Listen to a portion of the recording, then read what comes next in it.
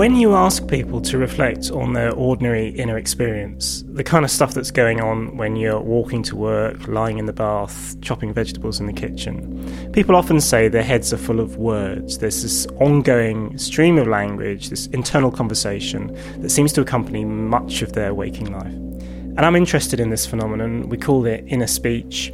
I'm interested in where it comes from. I'm interested in what it does, what functions it serves. And I'm interested in what it's like to have this stuff going on in your head all the time.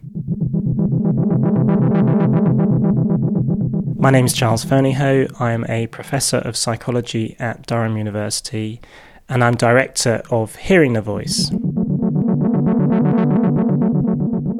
One of the most important theories of inner speech comes from the Russian psychologist Lev Vygotsky, who was working in the 1920s and 30s.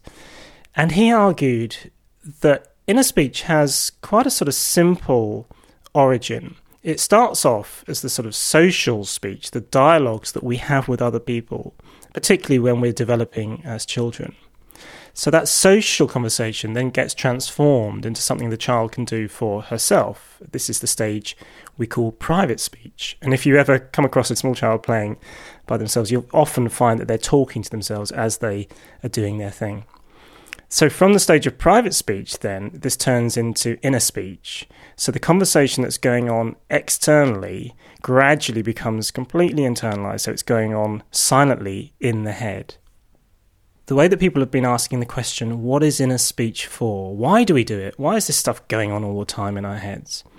Vygotsky's theory was quite clear. He thought that children start talking to themselves because it helps them to plan what they're doing, it helps them to regulate their behaviour, it helps them to evaluate what they've done. I think inner speech has other functions as well. It has some really important emotional functions. It's a way of expressing emotions, of regulating emotions, of geeing oneself up for action, encouraging oneself, but also for telling oneself off. My name's Ben Alderson-Day. I'm a research fellow in psychology, and I'm interested in understanding unusual experiences in everyday contexts, people's experience of inner speech or self-talk, and how that might relate to the experience of hearing voices. Many people assume that voice hearing only occurs in schizophrenia, or more generally psychosis, but actually there are some people who hear voices regularly, almost as regularly as people who receive a schizophrenia diagnosis, but they don't need to access mental health services, they don't need help with those voices, and sometimes they get called non-clinical voice hearers. People who hear voices have many different explanations for why they occur. For some people, they might be explicitly spiritual experiences, so they might consider their voices to be beings from another realm or dimension. For some people, the voices are the spirits of those who have passed on, and it's very common for voices to occur in response to a bereavement, for example. For some people, their voices have maybe been around since a very young age. They're almost a bit more like an imaginary companion or a guide, a confidant that they can talk to in times of need. And people might not know where they come from, but they're very close and very intimate in the way they're experienced. It's hard to say how many people regularly hear voices. Sometimes you'll see statistics of between 5 to 15% of people having some experience of hearing voices that other people can't hear. We think, though, that people who regularly hear voices but don't access mental health services are more likely to be around 1 to 2% of the population. My name is Peter Moseley. I'm a cognitive neuroscientist working at Durham University, and I specialise in understanding what's going on in the brain when someone hears a voice. Over the past 20 years, quite a lot of MRI studies have looked at areas of the brain that are active when someone hears a voice. And they've done this both in people with a clinical diagnosis, for example, a diagnosis of schizophrenia, and in people with no psychiatric diagnosis at all. When you put someone in the scanner while they're hearing a voice, what you tend to find is that the areas of the brain typically engaged in speech and language processing become activated. That's really interesting. It might seem obvious because they are hearing a voice, but actually what you often find is that areas of the brain to do with producing speech are often active. That's interesting because it tells us that cognitive and psychological processes to do with producing speech, such as using inner speech might be linked to the experience of hearing a voice. And actually, in both groups, similar areas of the brain are active. And this is interesting because it tells us that there's not a sharp divide between people with a clinical diagnosis and without a clinical diagnosis, and that actually voice hearing may occur on a spectrum of experience.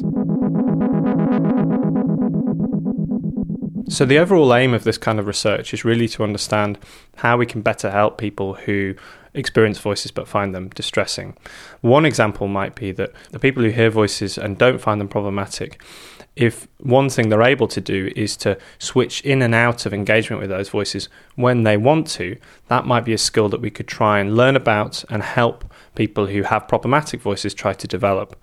Now, when we turn to people, say, who receive a diagnosis of schizophrenia or have problems with really kind of distressing or upsetting voices, it might be possible to actually train those skills to actually manage voices in a more controlled way, if that's what they're seeking to do. For some people, what they'll be wanting to do is engage with voices in a different way, change their relationship to the voice. One neuroscientific technique is known as TMS, which stands for transcranial magnetic stimulation. And with TMS, what we can do is very temporarily interrupt processing in an area of the brain, or we can transiently, temporarily, increase or decrease excitability in a brain area.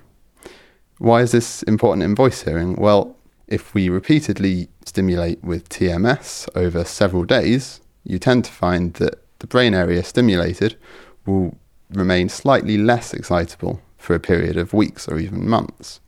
So some people have speculated that this could be used as a treatment for neurological or psychiatric disorders, and preliminary studies show that actually this may be helpful for people that are distressed by the voices, and stimulating an area of the temporal lobe that we think is important in voice hearing can actually lead to a decrease in the frequency of voice hearing. Of course, this isn't for everyone. TMS, while a completely safe and technically non-invasive technique, is mainly aimed at decreasing the frequency of voices. Obviously, not everyone wants to decrease the frequency of the voices, and so as neuroscientists, what we really want to do is just try to increase the available treatment options for people that do want to decrease the frequency of their voices. The inner speech model of hearing voices has been very powerful. It's had a lot of support from experiments in psychology, but also neuroscientific studies. But there must be much more to hearing voices than just inner speech. Many voice hearers reject this model. They think it just doesn't account for their experience. And we're pretty sure that other important factors like memory, particularly memory for traumatic events, which is strongly associated with hearing voices, must come into play in some way. I'm Sam Wilkinson. I'm trained in philosophy, but I've been working on the intersection of philosophy and cognitive science. On the standard account of how people think the brain works, when you see stuff around you, what enables you to do that is that light hits your retina and gets passed up the optic nerve and into visual cortex and up into other parts of the brain until you've got something like a conscious visual experience. And so, according to an alternative account that I've been looking into, which is called the predictive processing framework, the brain is a prediction machine and it stays one step ahead of the game. So any incoming information is actually already greeted by a prediction that your brain has already formed. Now you might think, well, where does that prediction come from, right? If it is, as it were, second guessing what's coming in. And the answer is past experience, right? So your brain, in a sense, reaches back into the past as a way of second guessing the future. I guess one of the things that this shows us more generally is that when we look at cases of people who regularly hear voices, whereas the standard account would view what's going on with them as radically different from what's going on with the rest of us, the predictive processing framework sees it as very, very similar to what we're doing. In fact, according to the predictive processing framework, we're sort of constantly hallucinating. Perception is a kind of controlled hallucination. So here's a nice illustration of how the information that is coming in doesn't determine what you actually hear. So if you listen to this and try to hear what the clip is saying. So it's a form of speech, it's called sine wave speech, and it's a form of speech that's been played around with so as to make it very hard to hear. So what the clip is actually saying is, the clown had a funny face. When you listen back a second time, you should be able to hear that very clearly, even though the sound waves that are hitting your eardrum are exactly the same. The clown had a funny face. So this is predictive processing in action, so to speak, because what your brain is doing is it's using the knowledge that I've given you by telling you what it's actually saying and forming a more accurate prediction of what is happening. We've just finished a study with people who hear voices but don't find them distressing, non-clinical voice hearers, where we've been testing what happens when they listen to this kind of sound wave speech, particularly before we tell them that there's speech there. We thought there might be differences in how they react once we tell them there's speech there. We thought they might gear up their expectations and predictions, and they'd be good at pulling speech out of those environments. In fact, what we found is we didn't even need to tell them that there was speech there. Many of them noticed right from the start, and we saw differences in their brain responses to that kind of speech as well.